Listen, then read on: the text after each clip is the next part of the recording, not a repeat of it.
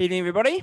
Welcome to our evening service. It's great to be able to gather together again, to sit under the Lord's word, to sing and to worship together, and to be church family together. It is a glorious privilege to be able to do that.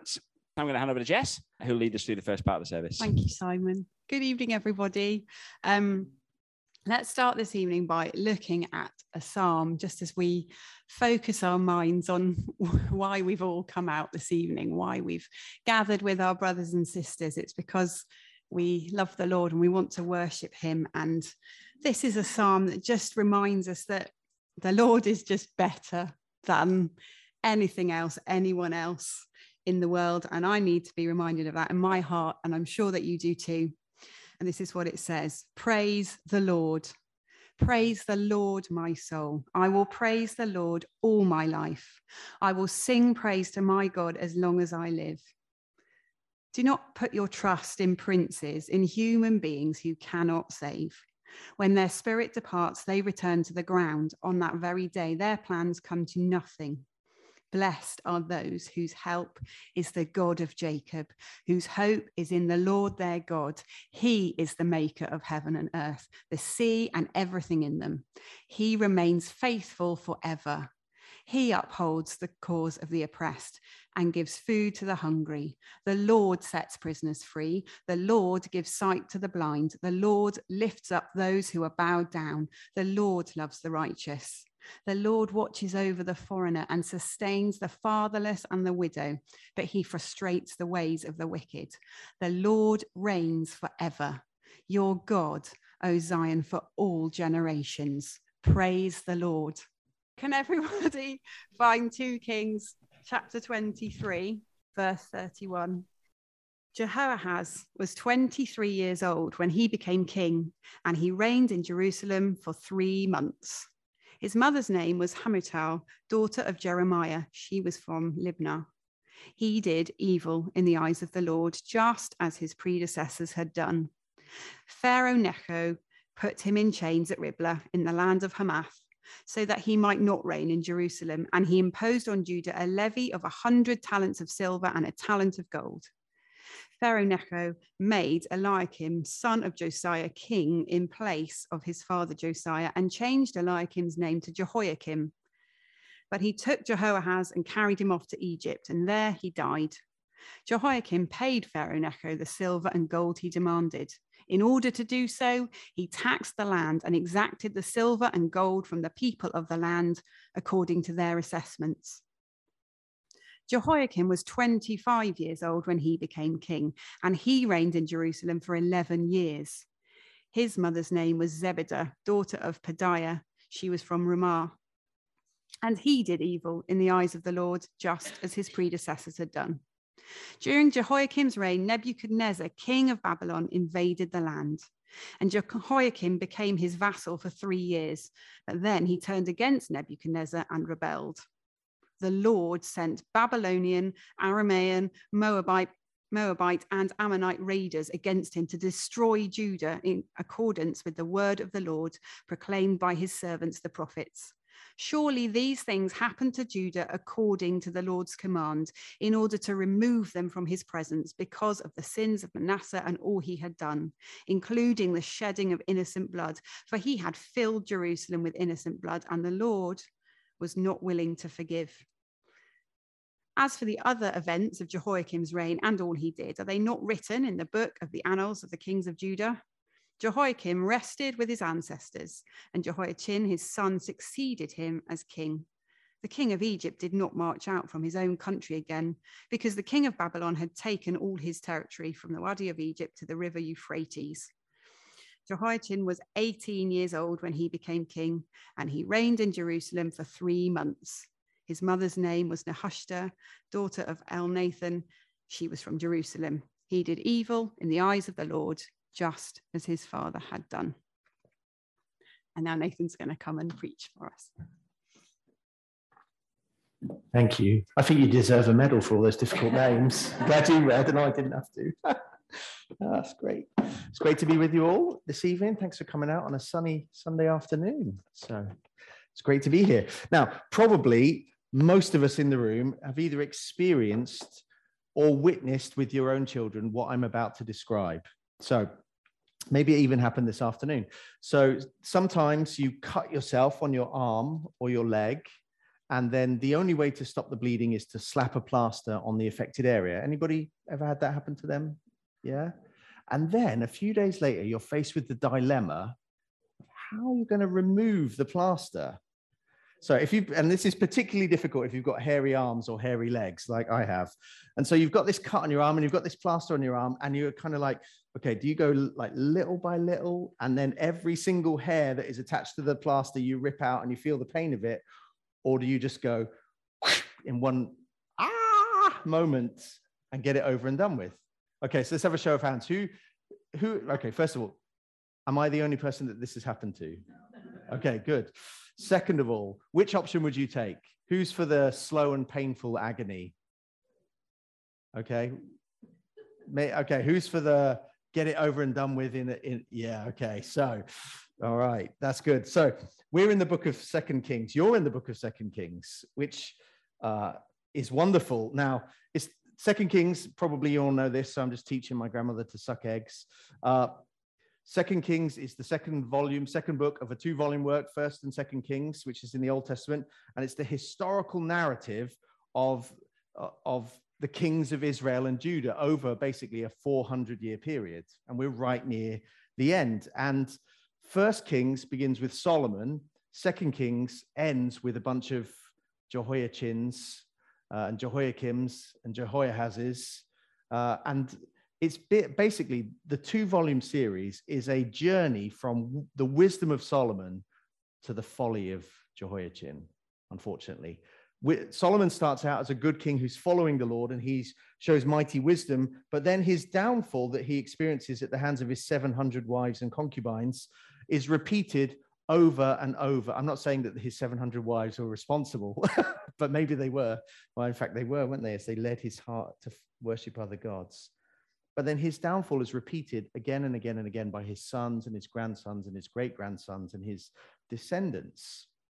And the author of Kings has this kind of reporter's eye for significant details, and he has a storyteller's flair for the dramatic, and he has a pastor's heart to help teach people the difference between right and wrong. And so he shows the tragic decline of a once great nation of Israel into ruin. Now, what Jess just read for us falls at the end, pretty much at the end of the second book.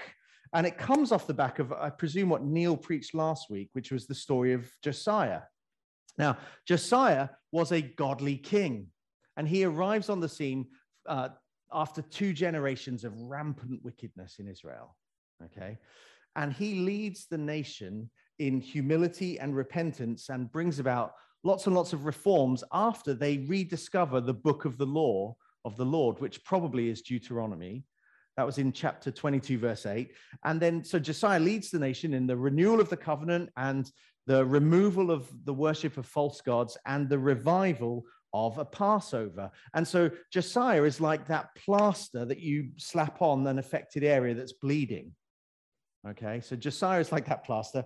The author slapped him on, stopped the bleeding, and now he's faced with this dilemma. Is he going to drag the story out, or is he going to rip it off in one easy go? And so, whereas in chapter 22, basically the story of Josiah, and I forget how many verses it is, but it basically covers a 31-year period. Now, the next 15 verses that Jess read for us cover a 12-year period, 3 kings, and basically the author's message is, as he rips the plaster off, is Judah is toast. This is the end of the nation, and a cloud of inevitable doom and gloom kind of rests over the whole passage. And what we see in verse 31, if you look there, if you've still got your Bibles open, keep them open if you can. But in verse 31, everything kind of seems normal in Judah following Josiah's death. His son succeeds him as king, and the Davidic line, the line of David, continues. But we're told Jehoahaz does not act like his godly father Josiah, but instead he does evil, the same evil as his evil ancestors do. And I reckon that he must have done some pretty bad, evil things to have that legacy when you are only king for 3 months. It must have been pretty bad. And so we read on in the story that this evil king Jehoahaz is invited to a leadership summit with Pharaoh Necho of Egypt. And Necho decides, I don't like you. You're not going to be king of Judah. I'm going to get rid of you. In fact, I'm going to imprison you. Then I'm going to impose a big tax on the land of Judah, and they're going to make me wealthy. And I'm going to make your brother, Jehoiakim, my puppet king in your place. So Jehoahaz ends up in prison. And then we find out later in the end of verse 34 that he dies and Jehoiakim becomes king. But verse 37, we're told that he is not a better king either. He did evil in the eyes of the Lord, just as his predecessors had done. And then Jehoiakim, he faces the might of a different king. So having been made king by Pharaoh Necho of Egypt, Nebuchadnezzar arrives on the scene with his mighty Babylonian army, who are pumped because they're fresh off of a victory against the Assyrians. And so he comes south, and he's looking to kind of cruise through Israel and Judah on his way to destroy Egypt. And so Nebuchadnezzar wants to become the number one superpower in the world. And so he turns his attention and his weapons on Egypt. And we find that Jehoiakim is like piggy in the middle. So he starts out in the pocket of Pharaoh Necho, and then he quickly switches allegiance to Nebuchadnezzar. But then after 3 years of being Nebuchadnezzar's puppet, he decides he's had enough, and he tries to rebel against Nebuchadnezzar, but nobody comes to his aid. None of the surrounding nations come and help him. He's got no allies, no allegiances. Even the Lord leaves him hanging. And so he is basically, he's the kind of doorway to destruction for Judah, as he has no allies or friends. And so we read, in, verse 2 of chapter 24, that the Babylonians, then the Arameans, then the Moabites, then the Ammonites all send their armies in. And the result is they destroy Judah little by little. Little by little. But that's not the end of Jehoiakim. He then dies, and his son, Jehoiachin, becomes king. And he does what is evil in the eyes of the Lord, as his ancestors did. Chapter 24, verse 9. And he must have been pretty bad because, again, he was only king for 3 months, and his legacy is he did what was evil. So we've got just evil king after evil king after evil king doing their own thing, forsaking the Lord, trying to stand on their own 2 feet in front of Necho and Nebuchadnezzar, and ultimately failing. And so the author of Kings, he rips the plaster off. He basically says, this is a sorry state of affairs. It's a 12-year period, 11 and a half year period. We've got 3 kings, and they're all pretty evil. And Judah is toast. And then that's all I got asked to preach on. So good night. God bless you. There we go. That's pretty miserable, isn't it, really? No wonder Neil went on holiday. You know, I could imagine him and Simon scheming in the week, going, right, do you know what? I'm going to preach Josiah, the glory of 2 Kings. You know, I'm going to preach Josiah. And then we'll invite Nathan in to preach about the miserable kings where there's no hope in the passage. And we'll just watch him crash and burn. I bet they're just like if this was being streamed, I bet Neil's watching with popcorn somewhere. I bet he's doing a dreadful job. So there's nothing about these 3 kings that impresses the author. There's no trembling faith of Hezekiah. There's no kind of enthusiastic obedience of Josiah. There's nothing about these guys except for failure and unfaithfulness.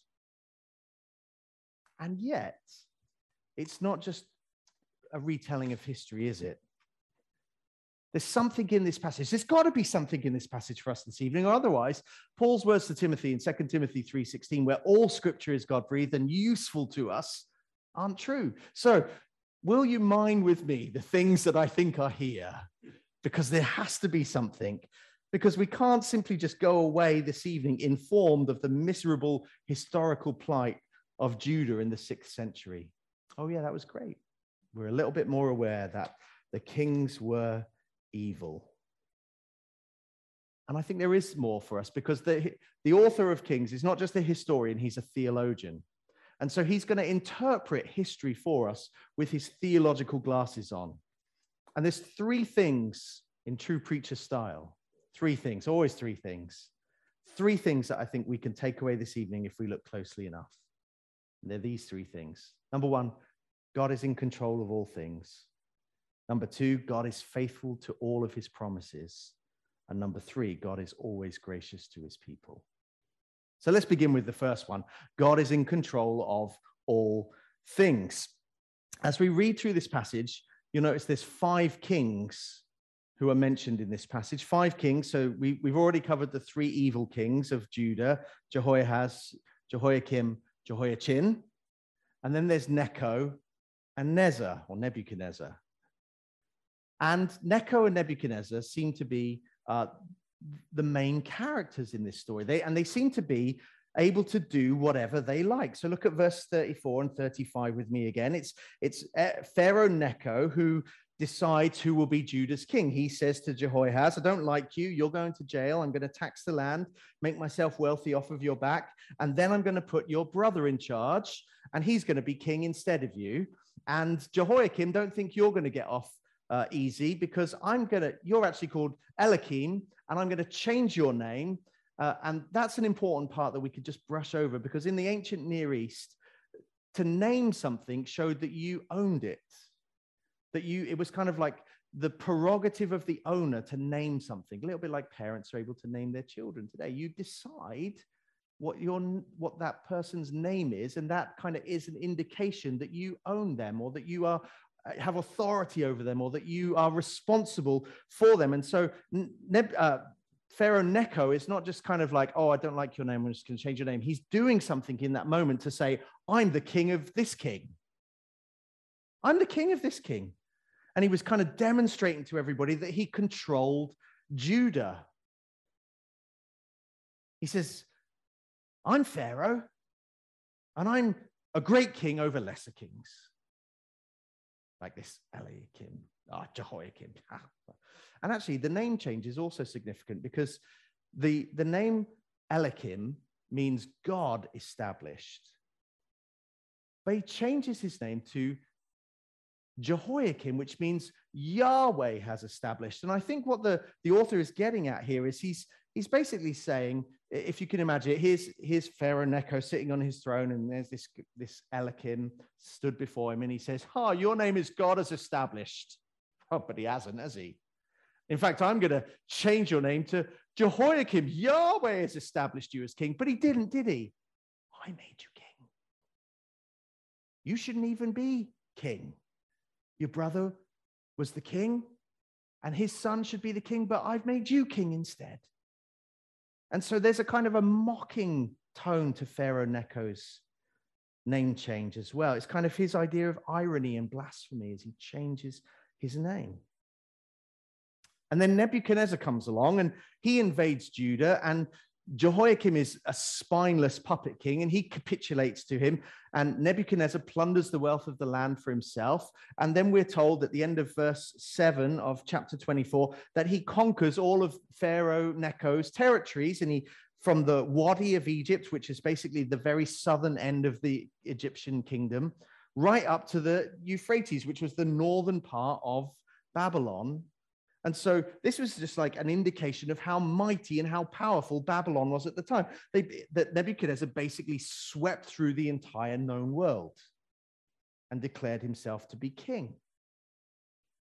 And Judah looks like this little pawn on a political chessboard between these two great superpowers. And Egypt does it and conquers, and then Nebuchadnezzar comes down and he pushes them back and he conquers. And yet, squeezed in between these two superpowers that are vying for power, we read verses 2 and 3 of chapter 24. It was the Lord who sent Babylonian and Aramean and Moabite and Ammonite raiders against him to destroy Judah. And he did this in accordance with the word of the Lord, proclaimed by his servants, the prophets. That would have been Isaiah, Micah, Habakkuk. Surely, verse 3, surely these things happened to Judah according to the Lord's commands. So 3 times in 2 verses, we're told the Lord did this. It's done according to the word of the Lord. It was all done surely according to the commands of the Lord. And I think the author wants to get home to us that although history may record the actions of human kings, underpinning everything that is happening, underpinning everything that is occurring then and now is the sovereign, providential control of the true King of Kings. That's what he's getting at. That God is in control of all things, that the God that we worship is the Lord over all nations, over all tribes, over all peoples, as north as you can go, as south as you can go, and everything in between.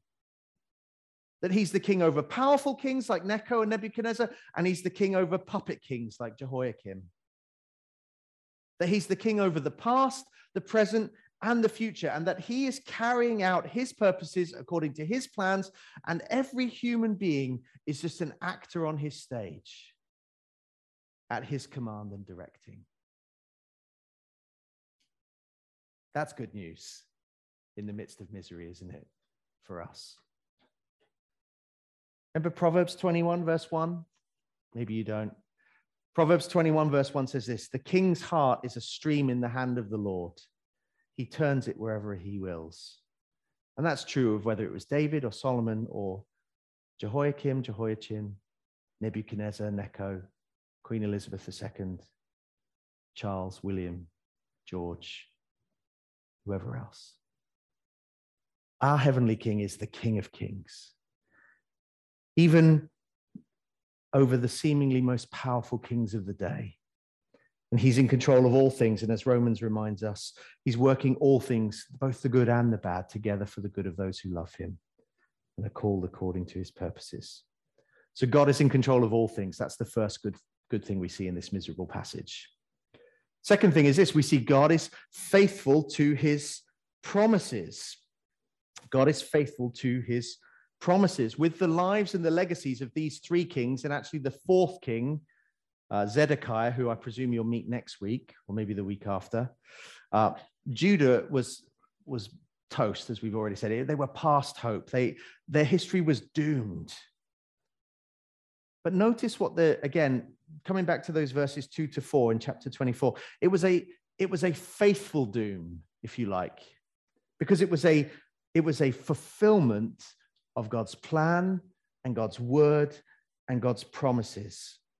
You see, as difficult as it might be to comprehend at the moment, in bringing an end to Judah, God was being faithful to his promises. Now, you and I, we love the promises of God, don't we? We love singing about them. We love reminding one another of the promises of God. You know, how much he loves us, how much he's promised to be with us, how he'll never forsake us or leave us. All wonderfully good truths to cling on to at all times, and especially in times of hardship. But there's also some promises that don't turn up on a coffee cup or on your, verse of the day toilet paper or whatever you might have in your house. Now, remember the context. So in chapter 22, they had discovered the book of the law of the Lord, which probably was Deuteronomy, okay?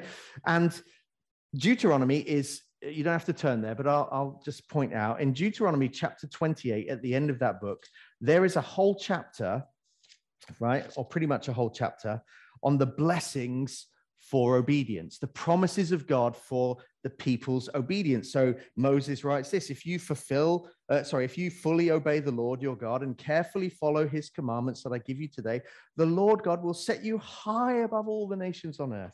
All these blessings will come upon you and accompany you if you obey the Lord. And then he recites the blessings. You will be blessed in the city and blessed in the country. The fruit of your womb will be blessed. The crops of your land, the young of your livestock, the calves of your herds, the lambs of your flocks, your baskets and your kneading trough will be blessed. And you will be blessed when you come in and blessed when you go out. And the Lord will grant that the enemies who rise up against you will be defeated before you. And they will come at you from one direction, but will flee from you in 7. And you get this whole 15, 20 verses, I don't know how many it is, of blessings that come from God, promises of God to do good to his people. But either side of that chapter 27, and then further on into chapter 28, there's those promises that we don't read in our quiet times. Things like this. Then Moses and the Levitical priests said to all Israel, "Be silent, Israel, and listen. You have now become the people of the Lord God. Obey the Lord your God and follow his commands and decrees that I give you today." And then he goes on to call the people to attention. And he says, the Levites shall recite to all the people of Israel in a loud voice, "Here, cursed is anyone who makes an idol, a thing detestable to the Lord. Cursed is anyone who dishonors their father or mother. Cursed is anyone who moves their neighbor's boundary stone. Cursed is anyone who leads the blind astray on the road. Cursed is anyone who withholds justice from the foreigner, the fatherless, or the widow." And then in chapter 28, you read these kind of words from verse 15. "If you don't obey the Lord and you don't carefully follow his commands and decrees that I'm giving you today, all of these curses will come upon you. You'll be cursed in the country and in the city. Your basket and your kneading trough will be cursed. The fruit of your womb will be cursed. The crops of your land will be cursed. The calves of your herd, the lambs of your flock. You will be cursed when you come in and when you go out." And then if you fast forward to the end of chapter 28, verse 36 and 37, here's a promise. "The Lord will drive you and the king you set over you to a nation unknown to you or your ancestors. And there you will worship other gods, gods of wood and stone, and you will become a thing of horror, a byword and an object of ridicule among all the peoples where the Lord will drive you." And so what we find at the end of 2 Kings, as Judah has gone through this downward spiral of decline, is God just being true to his word. God just being faithful to all of his promises. That even when he judges sin and punishes, he's being faithful to his promises. It may be a negative faithfulness that we struggle to comprehend, but it is faithfulness nevertheless. And we must recognize that God is flawless in his faithfulness to all of his promises, including the good and the difficult. And so 2 Kings is a little bit of a warning to us, I think, tonight. That destruction and exile are the serious consequences of sin and rebellion against God.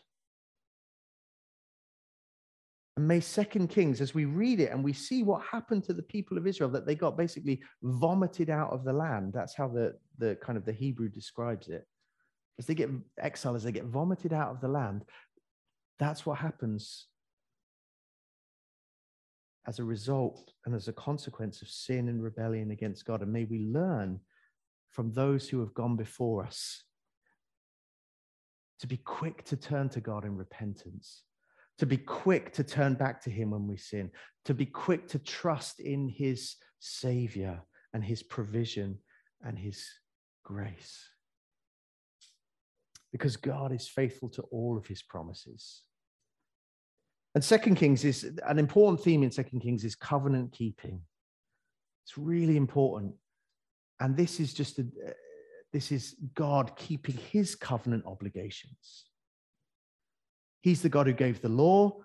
He's the God who rightly punishes lawbreakers. He's a God who is faithful to all of his promises. And even the discipling measures that he uses are sovereignly administered in a way such as to not undo his promises. And that leads us into the third thing. God is gracious to his people. Although 2 Kings 24 and 25 is full of doom and gloom, it is not the end, and it is the end of Judah. It is not the end of the story that God is writing. And that's good news. For in 2 Samuel chapter 7, God, if you remember, he made a promise to David that through David's offspring, there would be one who would always sit on the throne.